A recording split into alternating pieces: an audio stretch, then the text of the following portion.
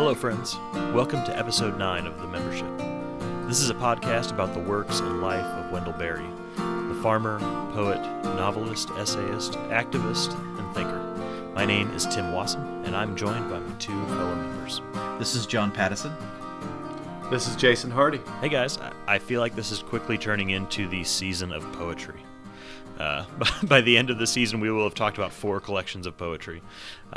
And I think so far this is my absolute favorite. But I'm excited to talk to you guys. And how have you been? We haven't talked in a little while in real world time. Yeah, been doing okay. I'm a little under the weather today, so I apologize if there's some sniffling in the background. We can edit most of that out, but just in case some of it slips through, listeners, I apologize. With our expert editing skills that we've developed in the last 8 episodes. Yeah, John, how have you been? I'm doing really well. I thought it was funny, Tim, that both you and I, and both of us have young kids, that it was both of us experienced the real life that comes before a podcast recording today. Yeah. And I made a little joke on Twitter because we're going to be talking about the poem, The Piece of Wild Things today, that for me at least, as I listen to my 4-year-old throw a temper tantrum in the background in the other room, that before The Piece of Wild Things is the actual wild things that is real life happening in the other room. And I, on my end, have actually a related story about the peace side of things. Is that, with like you have like 2 little kids under 5, in my case, running around the house. It's just chaos, and so the house is like always in turmoil, and things are all over the place. And tonight, Henry and I cleaned his room like pretty thoroughly as far as our standards go. And when he was going to bed, he was like almost falling asleep, and he looked at me and he said, "When my room is clean and the living room is clean, I feel so good." So it's like, oh, nice! So you had like a moment of peace. And he said, "You know what? I think we should take the coffee table out." I was like, "Why?" He said, "So I could do somersaults." That's the mechanisms of his brain is like, when I have a peaceful place that's wide open, I will do somersaults. So, yeah. That's the truly life-changing magic of tidying up. Exactly. That's all she's talking about is just room to do somersaults. So, all right. Well, we've been talking about what to call this first segment at the beginning of our episodes, and our most current idea, the current incarnation of this idea is calling, and it's kind of in honor of the selection we're going to be talking about tonight, is calling them window moments. And what we mean by that is that Wendell Berry's writing nook, his writing room that he's worked from throughout his career, is from it gives him the vantage point of a really kind of iconic window for those of you who are Berry fans. And if you've watched Look and See, you've seen that window, you've seen the pictures, and he's written poems about them. And tonight we're going to be talking about a pretty large collection of poems that are inspired by that view. And so for us, window moments means moments where we've seen Wendell Berry adjacent things or just important things to us from our window or from our place that gives us perspective or a place that inspires us. So, and to start that out, for the first time we've called it this, I was going to ask you two, do you have, or what is your quote window, as Berry does? It doesn't have to be a literal window, but this is a place where the view and the perspective inspire you or help you to think clearly or help you to be free of distractions. Whatever it is. Where's your place? So, John, what about you? Yeah, I think my answer to that question is in our dining room. We have one window that is up kind of higher, and then we have a large double sliding glass door, and inspired by a book that I'll talk about here in a moment, by David Klein and the Amish farmer and editor. I recently put up a hummingbird feeder in the smaller window. I wasn't sure how many hummingbirds we'd get in winter, but we've had quite a few Anna's hummingbirds coming through. They don't migrate south in the winter. They've been coming through, and then I also bought some binoculars so that I could do some bird watching out the big double glass door. And today it was really fun because I was in there with my 4-year-old sitting. We were sitting at the table, and I noticed in one of our mountain lilac trees or bushes. I'm not sure what it technically is, but we have this old mountain lilac in our backyard, and we noticed a red-breasted sapsucker drilling holes around some of the large branches, and it drills holes into the wood, and then it eats the sap and the insects that are attracted to the sap. And then we noticed the Anna's hummingbirds coming in after it and also drinking from the same holes. And it was fun to stand at the big double door and to look through the binoculars with my 4-year-old and watch them doing that. And my wife actually, unbeknownst to me, took a picture of us at the door looking through their binoculars, and she put it up on Instagram. Maybe I'll put it in the show notes or something. But it's I go on these little kicks, and the people who know me and love me kind of give me a hard time. But at the same time, there ends up being some pretty cool moments like that, where we're just paying more attention to what's happening outside our house. And those 2 windows in the dining room offer some of the best views in the house. Well, Jason, John, you are in the safest of places, and we love you, and we won't give you a hard time for that, because I think we'd both identify with you very much just for that. But yeah, Jason, definitely.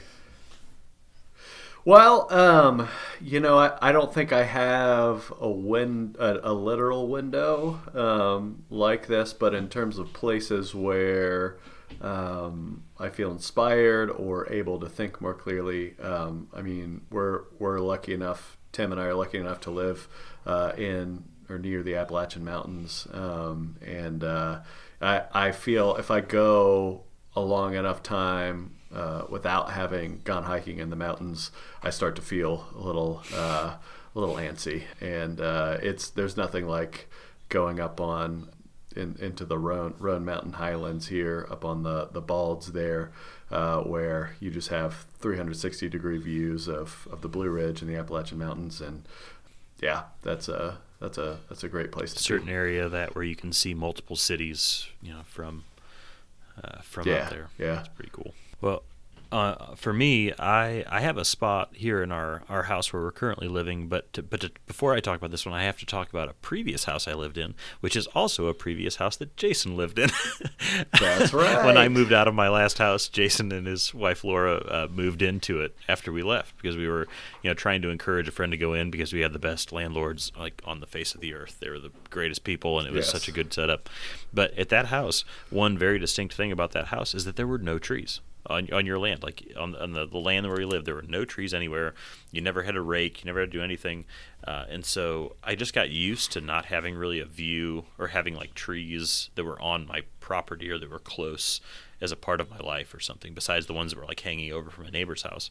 And when we were living there, I was also working at a middle school, which had these amazing windows. It was the former high school of our town, but these windows were, from maybe like chest height and then 7 feet up or something. These huge, gigantic windows. And my first classroom at that time, when I was living in that house where I had these, no trees and no real view to speak of besides traffic, was from my classroom. I could see the mountain range from that classroom, and I remember the chaos of teaching my first few years and teaching middle school, and especially as I moved to younger kids, and at the end of my day I would just need time to decompress, and that I could turn the lights out and that room would be lit with natural light, and I could see an entire range of mountains from my windows all the way across, and that was incredible.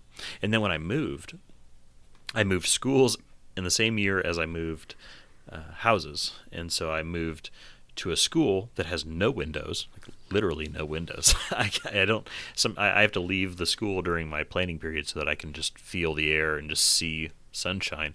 But then the house that I moved into does have some pretty trees around it, including some dogwoods. And so my window spot that I've got now is upstairs, and it's kind of adjacent to a window, so I'm not looking directly out a window, but I love writing there and working on things there because my peripheral view is going out our front windows, and I see dogwood trees. And I remember sitting there and seeing the dogwood trees bloom for the first time when we lived here, and it was just beautiful. And then working from that desk and looking out my peripheral and seeing the the wind build up in the petals of the dogwood tree sort of flowing down across our yard and raining down across our yard, and that was just really moving and really beautiful for me. And then the desk I work from up there also kind of factors into it. It's just special.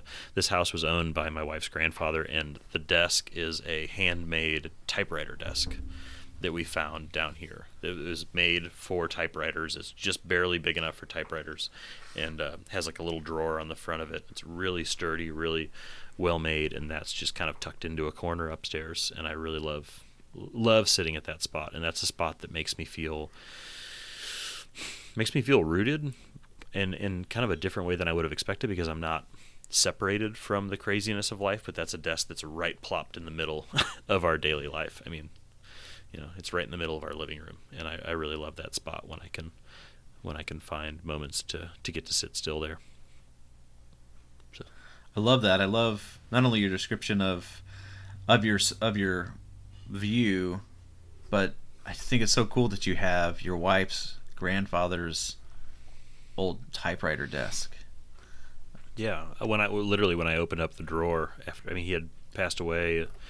When I was bringing it upstairs and looked in the drawer, inside the drawer were he had kept all of the manuals of his IBM Selectric that I still have. It's right behind me over here. But that's what he had used it for the longest time. And so cool. Yeah, I love that little thing. So, so we've talked about our windows, or our figurative windows. Are there any other window moments you guys have had? Any Wendleberry adjacent moments that you want to talk about, or anything that you think we should bring up before we dive into openings tonight? This is Wendleberry's second. No, so this is where it gets confusing too. It's the third collection in the 1-volume New Collected Poems, but it's actually the second collection that he published. Yes. And we talked in the last episode about why we think at least they're positioned this way in the New Collected Poems, because the third collection, the actual third collection, Findings, which was our last episode, the poems sort of were sandwiched between the last poems of Collection 1 and the first poems of Collection 3. So I'm in terms of when he wrote very little them, sense without seeing them actually laid out in front of you. What was that, Jason? Yeah, in terms of when he wrote them. Yeah, and when they were published. When they were published. Yeah. Okay. Mm-hmm. Yeah. Yeah. So it's not just that we're recording out of order. He has positioned the collections in a different way in order in New Collected Poems too. It's curated in a way that's meaningful, and we're trying to figure out what that meaning is. Yeah. So do you guys have any Wendleberry adjacent things that you want to talk about before we get into the collection? I do. I mentioned this book by the Amish farmer David Klein. He's written several books. The one that I finished most recently is called A Round of a Country Year. I think it was published in 2017. And the foreword is by Wendleberry. David Klein is the editor of Farming Magazine, of which I'm a subscriber. I believe he's also the Amish farmer that's profiled in Barbara Kingsolver's book Animal Vegetable Miracle. I hope I'm right about that. I'm pretty sure I am. But this book, The Round of a Country Year, is essentially a year-long journal of life on his farm. And it just brought me so much joy. I thoroughly loved reading it. It changed actually how I journal. I typically journal in the morning as part of my morning routine, and I still do that. But more and more, I've also started journaling in the evening, so I'm recounting more of what has happened during the day, more of what I'm seeing on our property.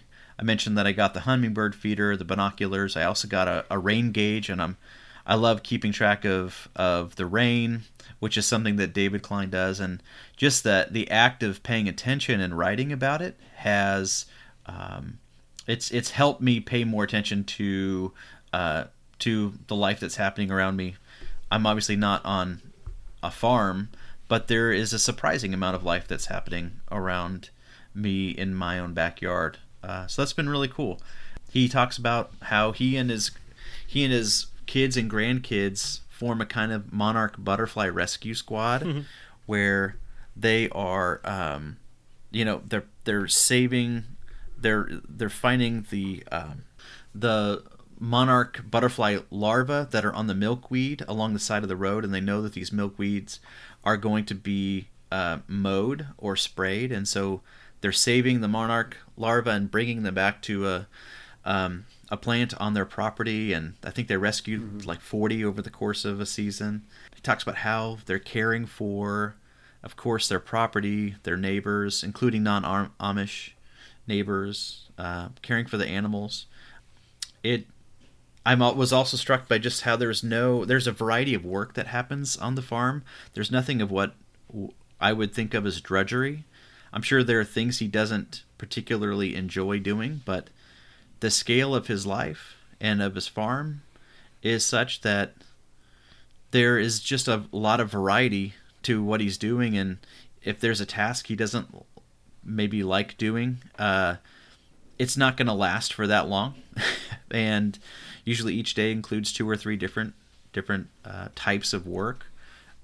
They're constantly visiting neighbors, and man, I just loved it. I already have plans to read his other 3 books. I have Great Possessions and another book coming from the library. But boy, I sure recommend it. I'd love to actually interview him for the podcast someday. Yeah, that sounds fantastic. I would definitely love to read that. So it was like kind of giving me chills as you're describing that. Just 'cause, I mean, I'm at a point in my adult life where those are a lot of the things that I'm kind of longing for and longing to figure out how to fit into my life. So I'd love to read that. And have I told you guys my butterfly story on the podcast yet? Because this is what this brought up, which is much less noble and wonderful than yours, but we were trying. Okay, we were trying. So like, my daughter loves butterflies, and on her birthday this year, we're like, you know what? She loves butterflies. We found this source of where we could get like sort of a kit, so we could have butterflies in the house and then set them free. You know, it was this big idea, and we're like, this is gonna be great. It's not like a materialistic gift. It's not a toy. It's not some piece of plastic that's gonna be forgotten immediately. And so we ordered this thing, and we got it up, and we set it up, and then we realized that our birthday is at the end of October. which means that not a whole lot of butterfly activity. Which means that the butterflies will hatch, will come out of emerge from their cocoons, and then we are ordered that we should set them free at that point, because they're going to get stifled in this place, in this little container that we have, and they can't just stay in there forever. And we can't feed them the things they need or whatever. And so release time lands about mid-November. So, which is not exactly ideal weather to release butterflies out of our house. And so we got to this point where the butterflies were like not doing well in this container, and we're like, well, we have to just let them loose so that the kids will stop. We don't want the kids to see them die, in our houses. We had to like set them loose on the back porch because we didn't really have any option, and they basically just like flew out of the container and then fell into our yard.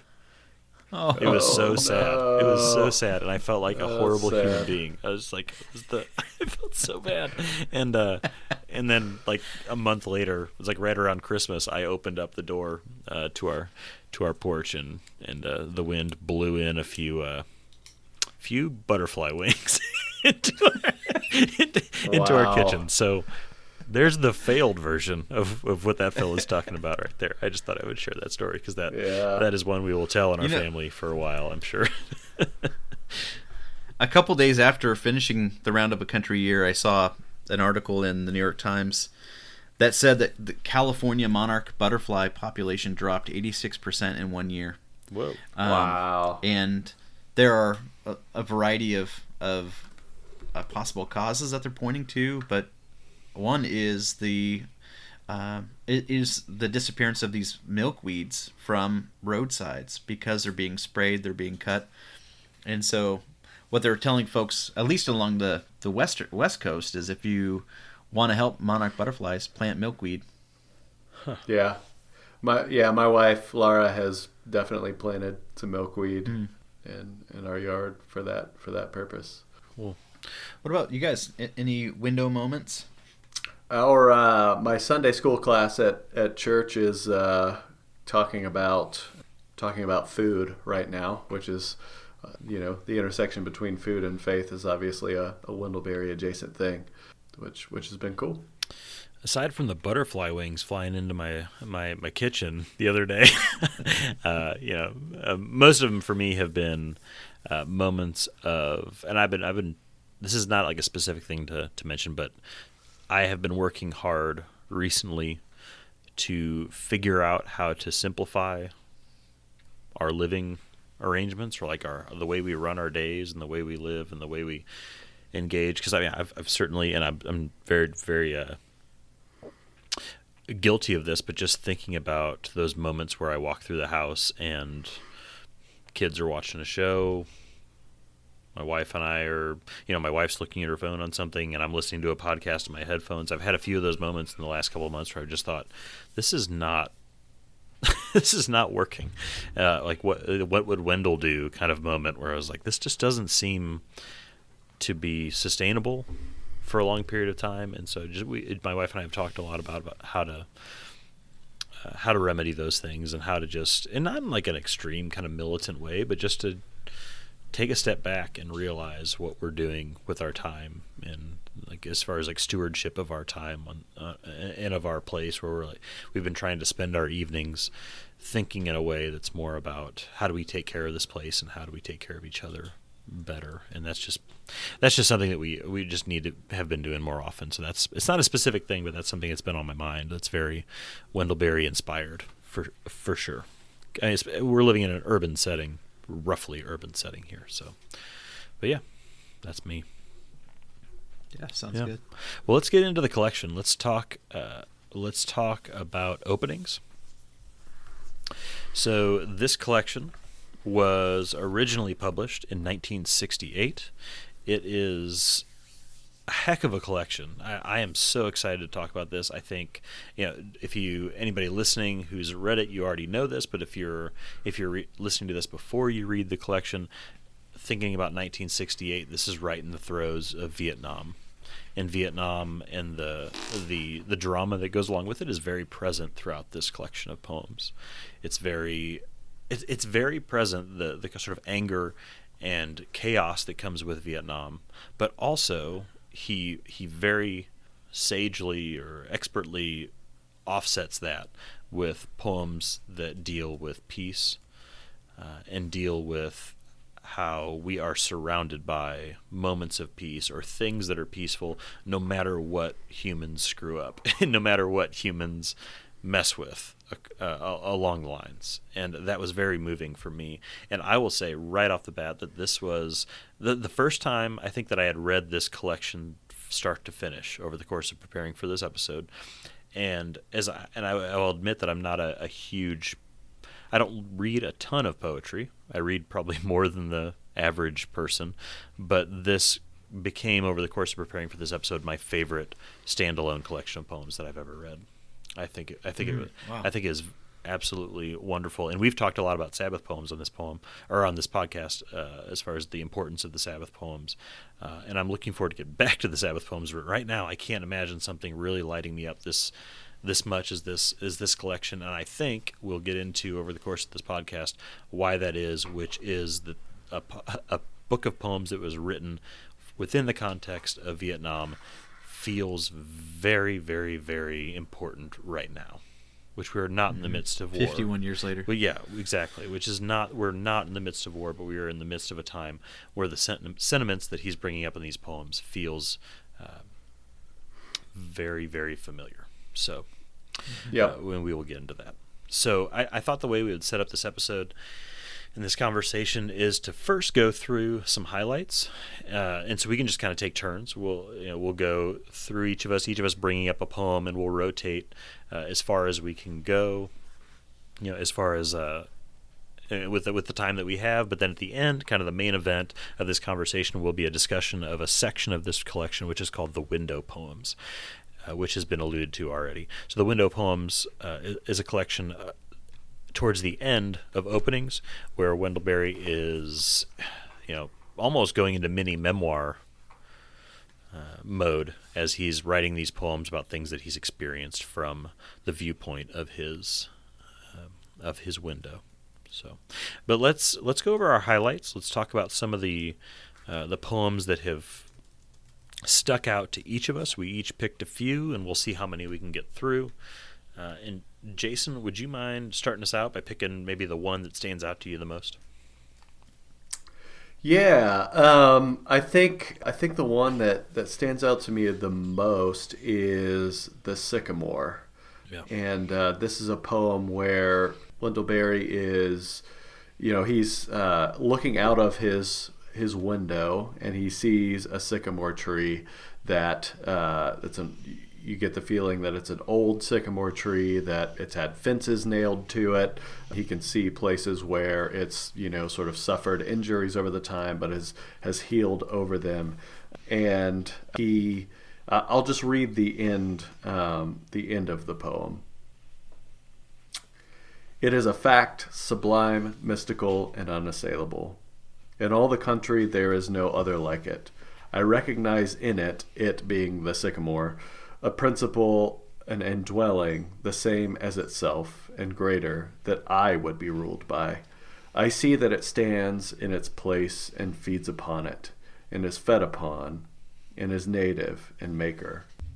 So what I see Berry doing here is sort of contemplating this tree and trying to learn from it in a time when human beings are destroying each other and the world, and turning away from the doings of human beings and contemplating this tree, and trying to learn how human beings apparently aren't capable of living at peace with one another, but this tree is capable of living at peace with its surroundings, and trying to learn from it. So that was really moving for me. Yeah, I feel like that sycamore tree might be like the main character of this collection in some ways. Yeah, it comes back up several times. It comes back an awful lot, and it's a pretty powerful image, and it's one that I have thought about a lot as well. But John, what were your thoughts about that? The presence of the sycamore imagery. I think that you're right. I hadn't thought about it as kind of the main character of the collection, but I think that's a good way of putting it. It does come up in several poems, and very prominently in the window poems that we'll talk about later. I also thought that I also noted that it was dedicated to Harriet Caudill, who wrote "Night Comes to the Cumberlands," which Wendell Berry talks about quite a lot. The subtitle of that book was called "A Biography of a Depressed Era." A biography of a depressed area, and it had come out like 6 years before this collection, but it is a book that Wendell Berry references again and again as if not a model, as a book that is being written with some of the same hopes and in the same spirit in which Wendell Berry is writing. I have a tendency to maybe get into some of the weeds with these poems when they're either inspired by or written to or written in memoriam for someone, and I try to find what the connections may be. Yeah, for sure. No, I understand that completely. And the thing that stuck out to me the most with this poem, and I was thinking about this right around the turn of the year when we were coming into 2019. I tweeted a quote of this. I'm gonna read this quote from that poem where it says, "It has gathered all accidents into its purpose. It has become the intention and radiance of its dark fate. It is a fact, sublime, mystical, and unassailable." And my takeaway from that is that at that time I was thinking about New Year's resolutions or New Year's intentions, like what am I going to do this year? And it struck me because I was preparing for this episode that this year I want to be more like that sycamore tree.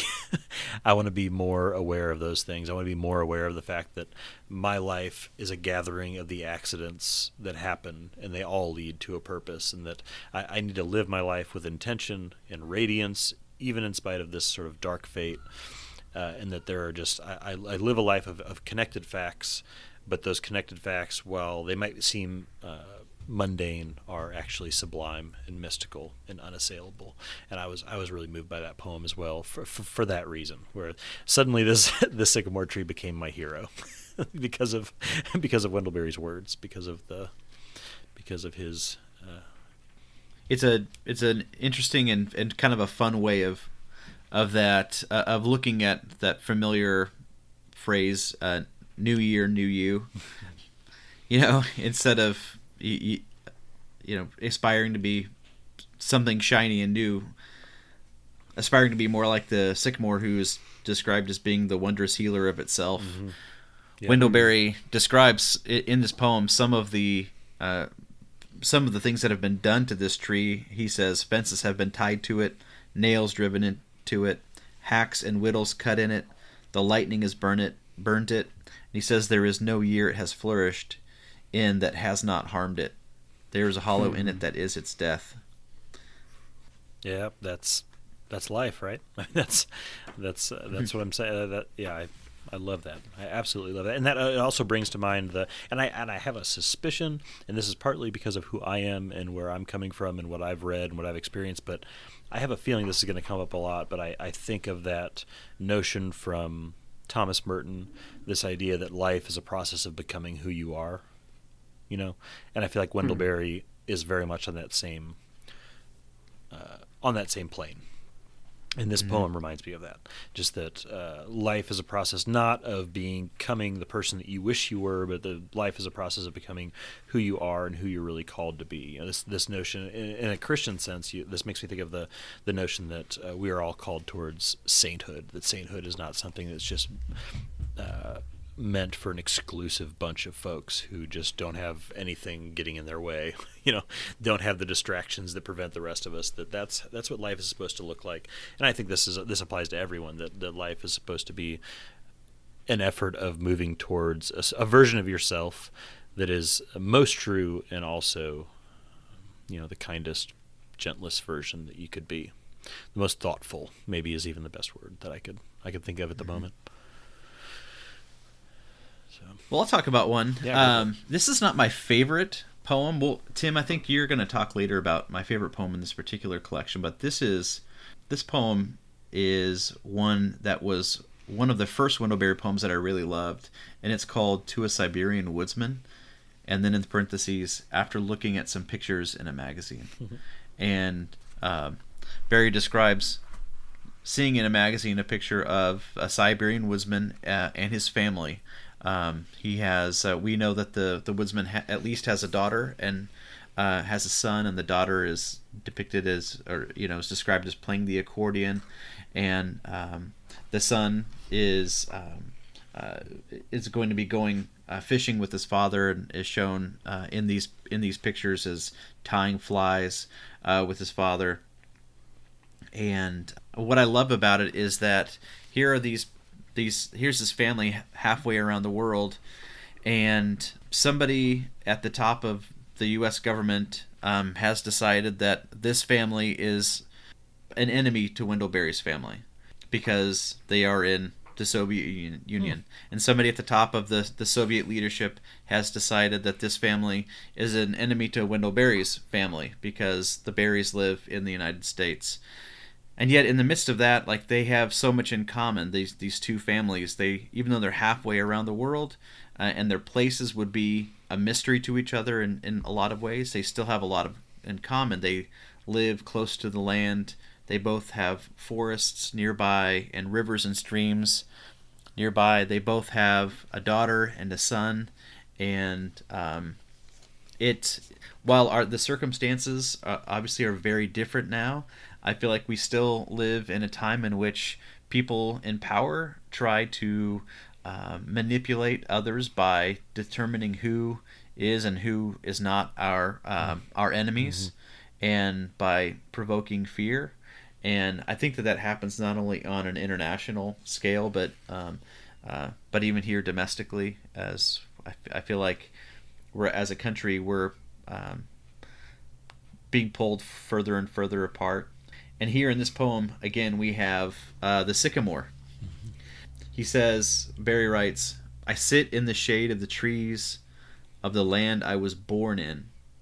As they are native, I am native, and I hold to this place as carefully as they hold to it. I do not see the national flag flying from the staff of the sycamore, or any decree of the government written on the leaves of the walnut. Nor has the elm bowed before the monuments or sworn the oath of allegiance. They have not declared to whom they stand in welcome." And then the poem ends with this beautiful stanza that I love so much.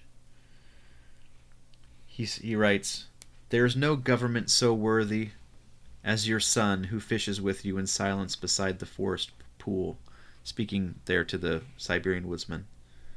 "There is no national glory so comely as your daughter, whose hands have learned a music and go their own way on the keys. There is no national glory so comely as my daughter, who dances and sings and is the brightness of my house. There is no government so worthy as my son who laughs as he comes up from the path from the river in the evening for joy." What did you guys think of that poem? Yeah, I'm tracking right with you as far. I mean, what you've said about it, how this reflects on today, and this goes right along with the Vietnam talk later. And the one section of it that pops directly into my mind, which you've alluded to this, but it immediately makes me think of how Americans, and as America as a whole, or whether it's media or whoever or whatever group it is, views Muslim countries. And I think of in section 4, he says, "Who has invented our enmity?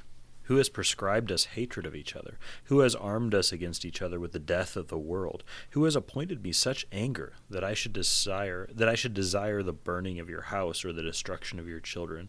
Who has appointed such anger to you? Who has set loose the thought that we should oppose each other?" So I that's immediately where my mind went as well. And it's probably, I would assume, I don't know any other time besides the one that I'm living in, but I assume that every time in history there's always someone who would fit this bill. Every group of people will always have somebody who falls within that A and B category. Them being the A and B being whoever the person is that their world is telling them they're supposed to despise. What about you, Jason? Yeah, no, I was moved definitely by this poem, and I think it absolutely applies to our situation today. I think it's very fitting of thinking about majority Islamic countries. I sort of wonder if it applies across our political divides, even here within the United States as well. I feel like Republican or Democrat have become really key factors in a lot of people's identity of themselves, and yet, we're all human beings. Yeah, I just sort of wonder if it could apply in that way as well. Gosh, how could it not? Absolutely, I think you're right. I'm hunting for a quote. "All he has learned of it does not add up to it, and jumping ahead, the world is greater than its words. To speak of it, the mind must bend." This idea that in order to really see the world as it should be, and to be resistant to the things you're talking about, and these views that we have towards whether it's Muslim countries or Mexico or any sort of immigrant population here in the States, that to see things the way we should requires a bending of the mind, which is just this kind of fascinating thing about how our brains work and how we think that we're so swayed by the opinions of others, or we're so swayed by the expectations of others, that to see things correctly requires bending the mind, which just really really fascinates me. That's not that we're created in such a way, or that we've developed in such a way that that's not the automatic. That the automatic is not seeing people as our friends, or seeing people as more similar than we think, but we require a bending of the mind in order to see those people that way. Or we've been programmed in such a way by either governments or other institutions that sort of shape the way we look at things. Yeah, absolutely. Tim, have you and I talked about the second to last line in this poem? Is there a chance that you have it somehow like painted, like hanging somewhere in your house? Or am I just completely making up that memory? Whoa. There's no national glory, so comely is my daughter who dances and sings and is the brightness of my house. We have talked about this. No, I don't have this painted in my house, but I think we have talked about this something. I think it was when we met at some point, or like when we met in person, but that's definitely sounds familiar. I don't have that painted up in my house, but I definitely want it to be. Yeah, me too. Yeah, me too. Absolutely, that is an absolutely beautiful line. That is, and I think that's something that has come up, and I might even can refer to in a little bit with one of the poems that I've chosen to, if we get to it. But just this notion of parenting, and this notion of, or even, and this could easily apply to friendship or apply to sisters and mothers and grandmothers, and just like in people in your life that fall right into this. So that is a wonderful line. But I'll jump into my first choice, which I feel like is I take that back. I don't feel like it. I know this is the most anthologized poem of this collection that I have the fortune of talking about, because I am the one who started the document and I happen to put it under my name. But we will all talk about it. But this is a poem that is so ubiquitous as far as Wendell Berry's poems go that it was in my freshman textbook that I was teaching from the last 2 years, which was the joy of teaching freshman year. That was one of the things that I absolutely was blown away by. There was a section of the book that was The Peace of Wild Things by Wendell Berry paired with a letter from Wallace Stegner, who I'm sure we'll get into discussion of down the road as an influence and such. I feel like he's a pretty big influence, and it might even be a good idea for us down the road to do an episode about Wallace Stegner. I think that could be an interesting conversation. But yeah, I'm just going to read the whole poem. This is a poem that's available online everywhere and is read by numerous people. I actually saw it was published by On Being, the podcast from NPR, that released a reading of it, and it is something that meant something to them. So I'm just going to read the entire poem. This is a poem that I've had taped up in somewhere in my house for about the last 7 or 8 years since I discovered it. We've had it on our refrigerator, on our mirror, in our bathroom. It's just a poem that's meant a lot to us in our house.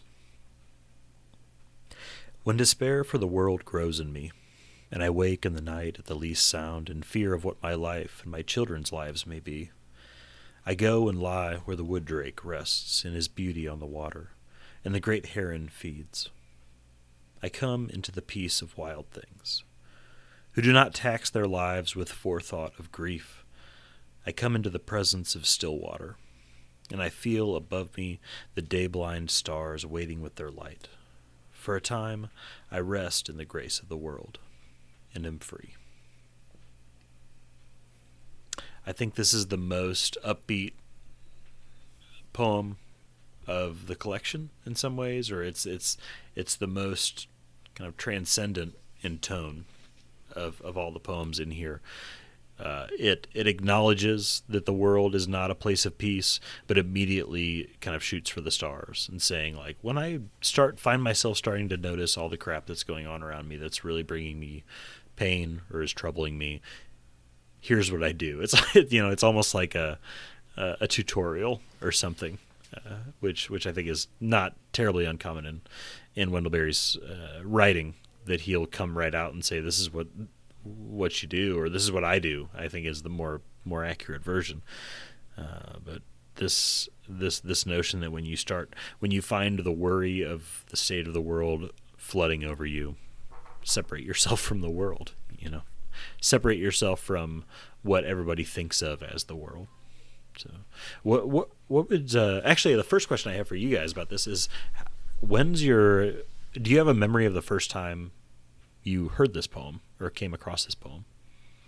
And this could be like a rough thing. You don't have to say like, well, it was January 31st of 2001. And yeah, I mean, I think I came across it like in an anthology of modern poetry, like one of those Norton anthologies that I had when I was in college, and I remember it from there. And I was certainly moved by it then, but I have to say, reading it now in the context of the rest of the poems in this collection makes it even more moving to me, because it's sort of nestled in the middle of some really angsty poems dealing with some really terrifying realities of the time, with the Vietnam War going on, and Wendell Berry sort of wondering what the lives of his children are going to be like when they grow up.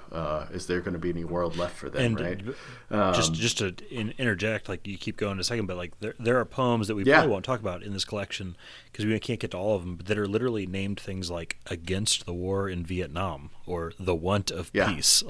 there are poems that are very directly named as. I mean, he's not dancing around anything. Yeah, in this collection. Yeah. So and the want of peace comes right before this one in the New Collected Poems, at least. Yeah, yeah. So, I mean, I think this is sort of the rhythm of this collection, right? I mean, Berry is contemplating these very real terrors that are threats to human life and threats to the natural world as well, and is clearly very terrified by them. And yet there's this rhythm of him sort of returning to nature and finding some kind of peace there that he can learn from, even when he knows that there are terrifying things happening in the world around him. I don't remember when I read it for the first time. I know that I would have come across it at the very least the first time that I read his selected poems. I do remember the first time in which it really stood out to me. It was when Bill Moyers interviewed Wendell Berry, and Moyers had Berry read The Piece of Wild Things, and then Moyers asked Wendell Berry to expound on the last line where Berry says, "For a time I rest in the grace of the world and am free." And I looked up that interview in preparation for this episode, and if you don't mind, I'd like to read what Wendell Berry said when Moyers asked him to take that line a little bit further. Berry says, "I meant it in the religious sense. The people of religious faith know that the world is maintained every day by the same force that created it. It's an article of my faith and belief that all creatures live by breathing God's breath and participating in His Spirit. And this means that the whole thing is holy, the whole shooting match. There are no sacred and unsacred places. There are only sacred and desecrated places." Of course, that's a line from another poem. Yeah. So finally, he says, I see those gouges in the surface of mine country as desecrations, not just as land abuse, not just as human oppression, but as desecration, as blasphemy. So very explicitly religious. Wow. Yeah. Yeah. Wow. That's, that brings to mind a point that I definitely am going to bring up later when we get to Windows poems. This is something that throughout this collection has been coming up over and over to me, which is this. You talked about, or in that quote, there was mention of the force that brought us here as the force that keeps things going, And one thought that crossed my mind and that just kept crossing my mind was this idea that I took away from this collection that I think is why it has made it so important to me already, which I alluded to at the beginning of or stated at the beginning of this recording, is just that what I walked away from thinking was 90% of, and that's just the number that kind of popped in my head, but just like the majority of the world around us is peaceful, right?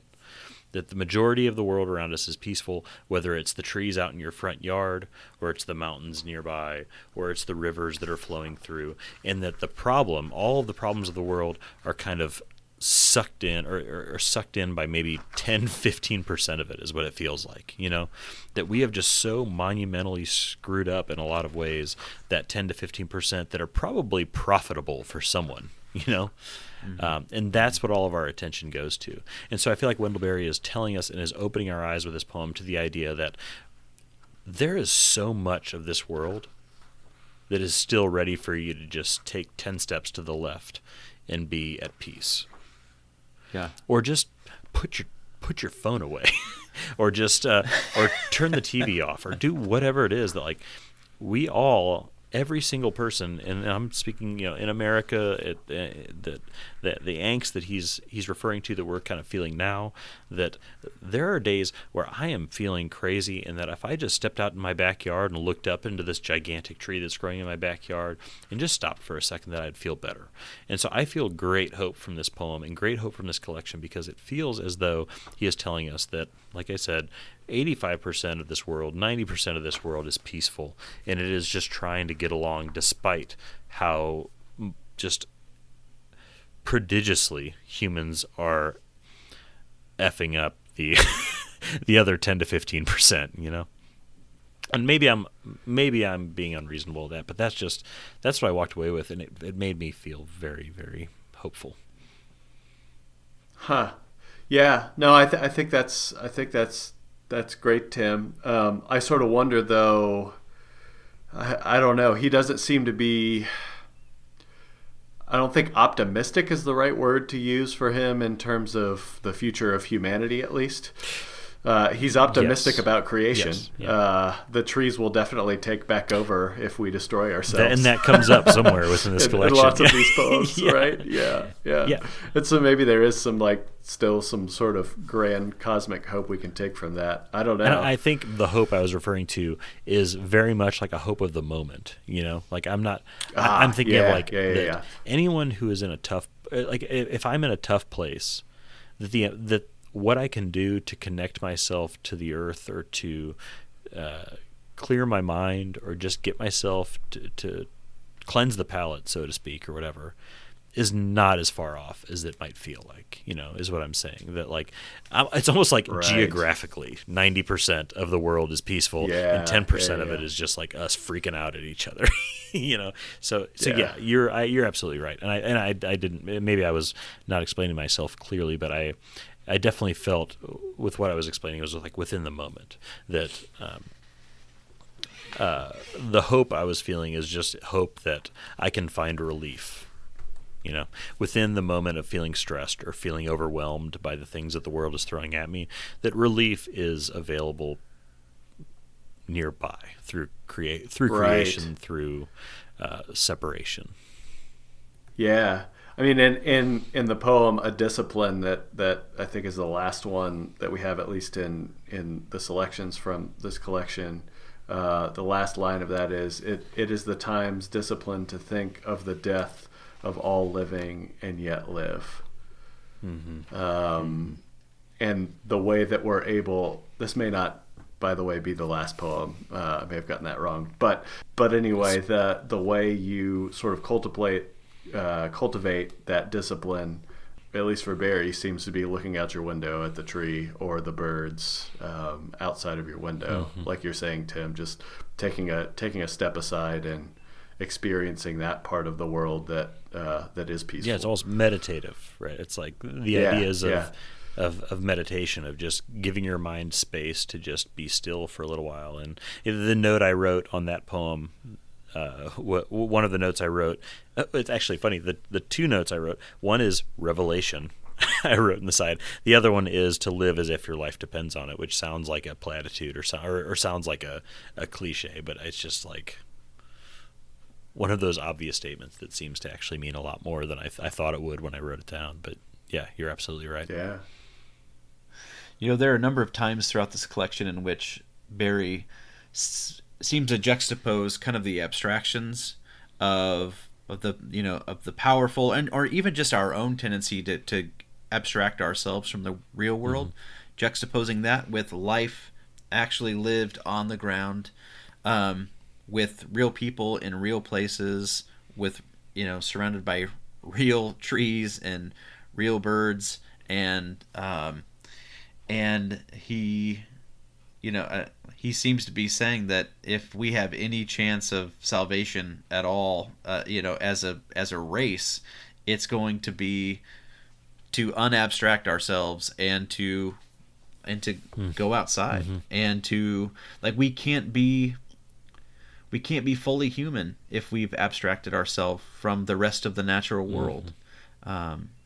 In that poem that he quotes in that Bill Moyers interview, when he says, when he talks about how there are no unsacred places, that's from his poem "How to Be a Poet to Remind Myself," which is my second favorite of all of his poems. In that same poem, he has a line where he says to go outside and with unconditional breath breathe the unconditioned air. Obviously, contrasting it with air conditioning. And something I'm sure that we'll talk about in that episode, what I love about his approach to poetry is, actually, let me put it a different way. That word, our word poetry, comes from the Greek word poema. In the New Testament, the Apostle Paul says that we are God's poema. We are God's poems, in other words. And so I like to read that particular poem, How to Be a Poet, as how to be a poem. Like how to be not just a creator, but a truly created being. And I go through the list of what he has in that poem, and I see that all of the advice that he's giving himself to be a poet is the same advice that I need to take just to be a better poem. Yeah. To be as fully human as possible. A very simple mental connection to that, but just that really makes me think of is that we just got my son a T-shirt, and I forget the name of the company that makes this, and I'll try to link it in the show notes if I can find it. But there's a company that's making all this clothing for kids that has these like really meaningful messages on the front, but all of them are a little bit tongue in cheek, but are really powerful. And that reminds me of the shirt we got my son, which it says "Boys will be boys," and then "boys," the second "boys" is crossed out, and it says "good humans" on it. And so it says "Boys will be good humans." And Jane and I saw that, and we're like, we chuckled at first, but then it was like a chuckle, and then yeah. And I almost wish he had a shirt that says "Go," "Boys will be good poemas," or whatever, poema. Yeah. That's. Could there be a better message to live, or a better notion to live by, I guess. Well, and I was self-conscious about how, spending a few minutes on a poem that's not even in this collection. Then I realized it'll be like 4 years until we get to that. And I think it's come up like 3 times already since we started recording. so I think if you need to cut something, this should be it. Absolutely never. No. I think I was going to say the opposite. Just settle in. We're going to talk about that poem a lot because that's an important one to us, and it's a beautiful poem. So, I guess anybody else have a poem you want to jump in with? John, do you want to throw in something about another? I figure we can cover a couple more, and then we should jump in and talk about window poems. Yeah, I think one that definitely deserves mentioning is the second poem in this collection, and it's called "My Great Grandfather's Slaves."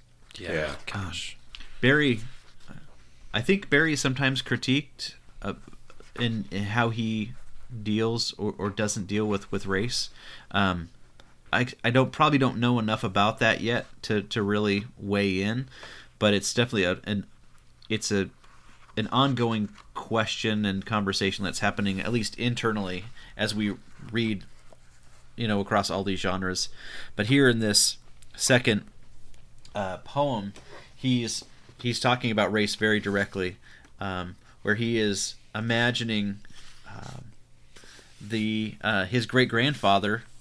Who was a slave owner, and a great grandfather is not that far back. My kids know their great-grandfather.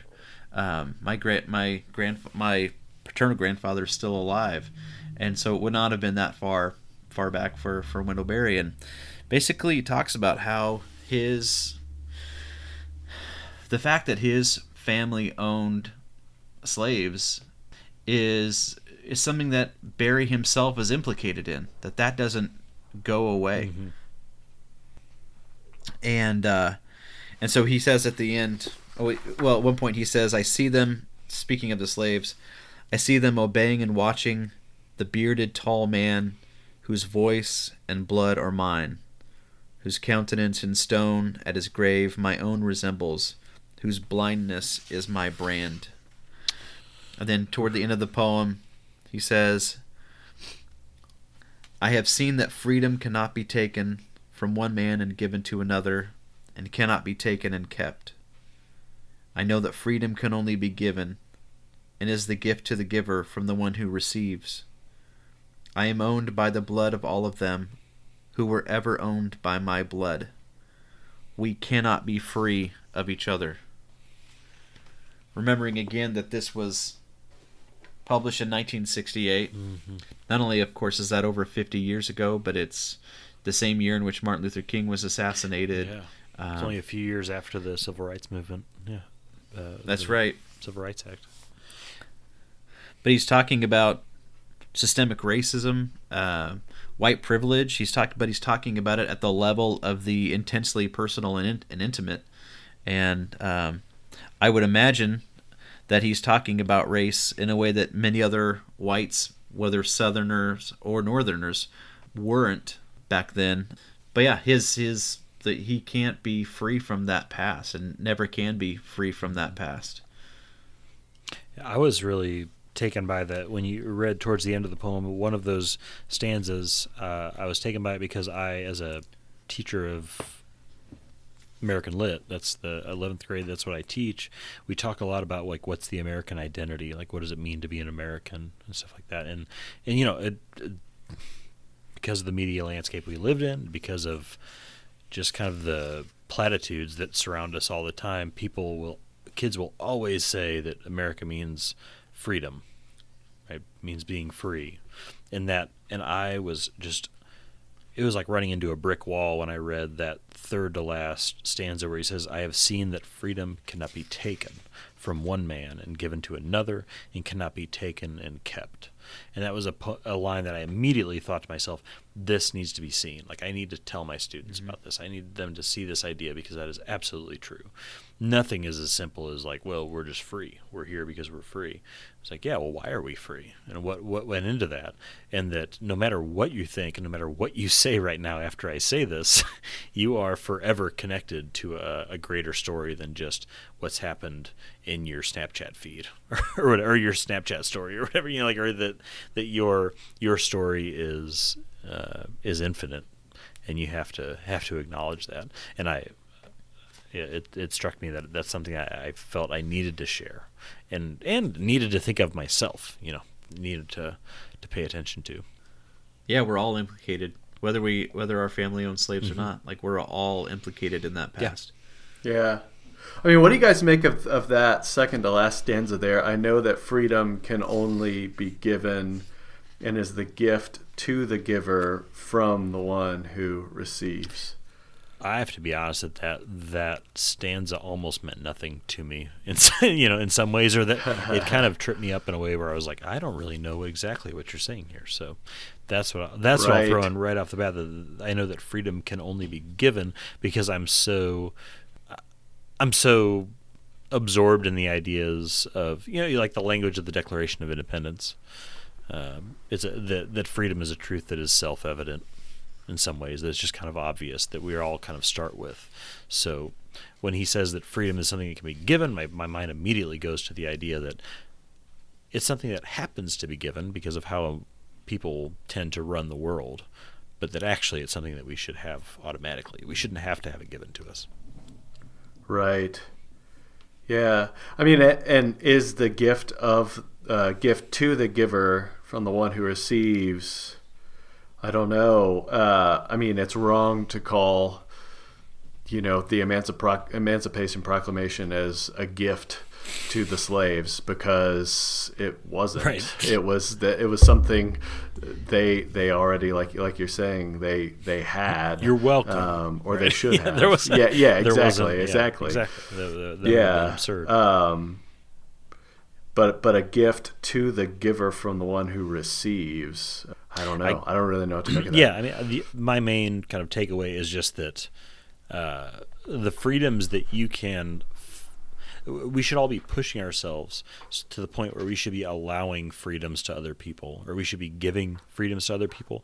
And that one point of view you can have in that sort of exchange is that it's like the more you put in, the more you get out kind of attitude is what pops into my head. That like if you are acknowledging that others should have the freedoms that you have, then you will be rewarded by that or something, or that you will be better off for you will be better off for right. been granting that to others. Well, or if you are recognizing that you are deciding to give someone freedom, you might be recognizing that you have withheld freedom in some way because of your place of privilege. I don't know. That is 100% more well put than what I just said. I don't know about that. But I don't know. Coming to reckon with that, and hopefully someday to heal from that as well. I don't know. Maybe that's something that he's getting at, or something that he's wrestling. I don't with. get the impression that he thinks that freedom is even possible anymore, because if you go earlier in there, he's saying it's almost like he's describing a haunting. If the spirits of former slaves like haunt his land, haunt the house in which he was born, haunt his memory, and he says, "I see them born, shadow within shadow, shroud within shroud, through all nights, from their lives to mine, long beyond reparation, or given liberty, or any straightness." So maybe freedom was possible at one point, but it's not possible. But we're long past that, and we have to live with this haunting. Yeah. And then that, which I think strengthens what he says at the end when he says, "I am owned by the blood of all of them. Yeah. Whoever were owned by my blood, we cannot be free of each other." Yeah. And this is just part of the inescapable brokenness of our country. Yeah. That's very well put, John. I think that's absolutely. That I had kind of like a oh snap moment, like or like an aha moment. I mean, just as you're saying that's very well put. This idea that that freedom is not something that we can really. That's not really a word we should be able to throw around at this point, as far because of how entrenched we are in the problems that we've created for ourselves, and that freedom is absolutely a gift, and whether it's being given to us or given to somebody else, it's never just that simple, which is definitely the rhetoric of our nation, is that freedom is just this given that everybody has. And so it's like everybody starts from the perspective of, I have freedoms, so now I'm going to do this, whereas it should really be some form of the reverse, right? Or some form of like, let me recognize the ways in which my life is tied to other people's lives. Yes, yeah, through time, through time, and just the circumstances that have sort of built up over time, and the just really the random stuff that happens to have happened. Like the stuff that our country has gotten ourselves into and gotten ourselves out of, and figured out that. It's never as simple as just like, well, that's a freedom I have, so therefore I'm just going to interpret that carte blanche and just say I can do anything I want that is in any way related to this freedom that I'm supposed to have, because it's never that simple. We're far too connected to one another to be that simple-minded. Well, hey, I'll bring up another one that's kind of that's connected to that, which is a poem that really moved me. It's a simple poem. It's a short poem that I'd love to bring up before we move on to the window poems, but is a poem called "To My Children, Fearing for Them." And it's a short poem, but it is evergreen. It's a poem that feels as true today as it probably ever will to infinity. But just in the poem, he says, "Terrors are to come. The earth is poisoned with narrow lives," and I love that phrase. That phrase of narrow lives of narrow focus. Terrors are to come. The earth is poisoned with narrow lives. I think of you. What you will live through or perish by eats at my heart. What have I done? I need better answers than there are to the pain of coming to see what was done in blindness, loving what I cannot save. Nor, your eyes turning toward me, can I wish your lives unmade, though the pain of them is on me. And that just, of all the angst in this collection, that one stuck, or the problems and the pain of this collection, that one stuck with me, that further and further I got into to this collection, that poem was like a knife that just kept on twisting in my stomach, as it says to my children, but just to future generations, really, this idea that there are problems. There are always problems. There are always things that are going on in this world. There are always things that are messy. There are always things that don't make sense, right? That just people should understand as just being black and white in some fashion. And I'll resist getting into Enneagram stuff right now, but but just that there are things that should be black and white, and that this poem is saying that there are things that should be right or should be wrong, and I've brought you into this world, and you're going to have to deal with all this stuff, and it's going to be messy. I'm not going to be able to prop you up and to live this life in the perfect way that I would hope that you could live this life, but at the same time, it would be absolutely ridiculous for me to wish that you weren't here, or that I hadn't brought you into this world, which is, I feel like, the ultimate struggle of the race, right? And if you simplify it down, it is basically, within this world, there are always problems. And the problems that are always here are new problems. There are always new versions, or they might be new versions of old problems, but there are always new problems that I have not dealt with, that you, as my son, my daughter, my niece, my nephew, my whatever, you will have to deal with. And I'm sorry you have to deal with those. But I'm glad you're here to deal with it, And that was just such a simple notion that just, it repeatedly moves me. I found myself asking questions that Barry probably didn't intend the reader to ask. Like, why do we bring children into the world? Is it for their sake or for our own? Yeah. Is it so that they can live fulfilled lives, or is it so that we can live a more fulfilled life? Or live up to an expectation. Yeah, or living up to an expectation. Is it because for many people, though not, of course not all, but for many people, the idea of raising children is something that we expect to be, that we believe is expected from us. This is very abstract. These are big questions that like I said, I don't think we were intended to ask, but I wonder if someone can get to the point in which they love life, they love this broken world so much that they want to bring children into the world, both despite of and because of its brokenness. Because for all of that, it has there's so much richness to it. And I confess, I have 2 daughters, and man, I just love them more than anything. And being the father of daughters is the best thing that I get to be. But I wasn't thinking about them, and and all of this stuff that they would have to. Yeah, I don't know.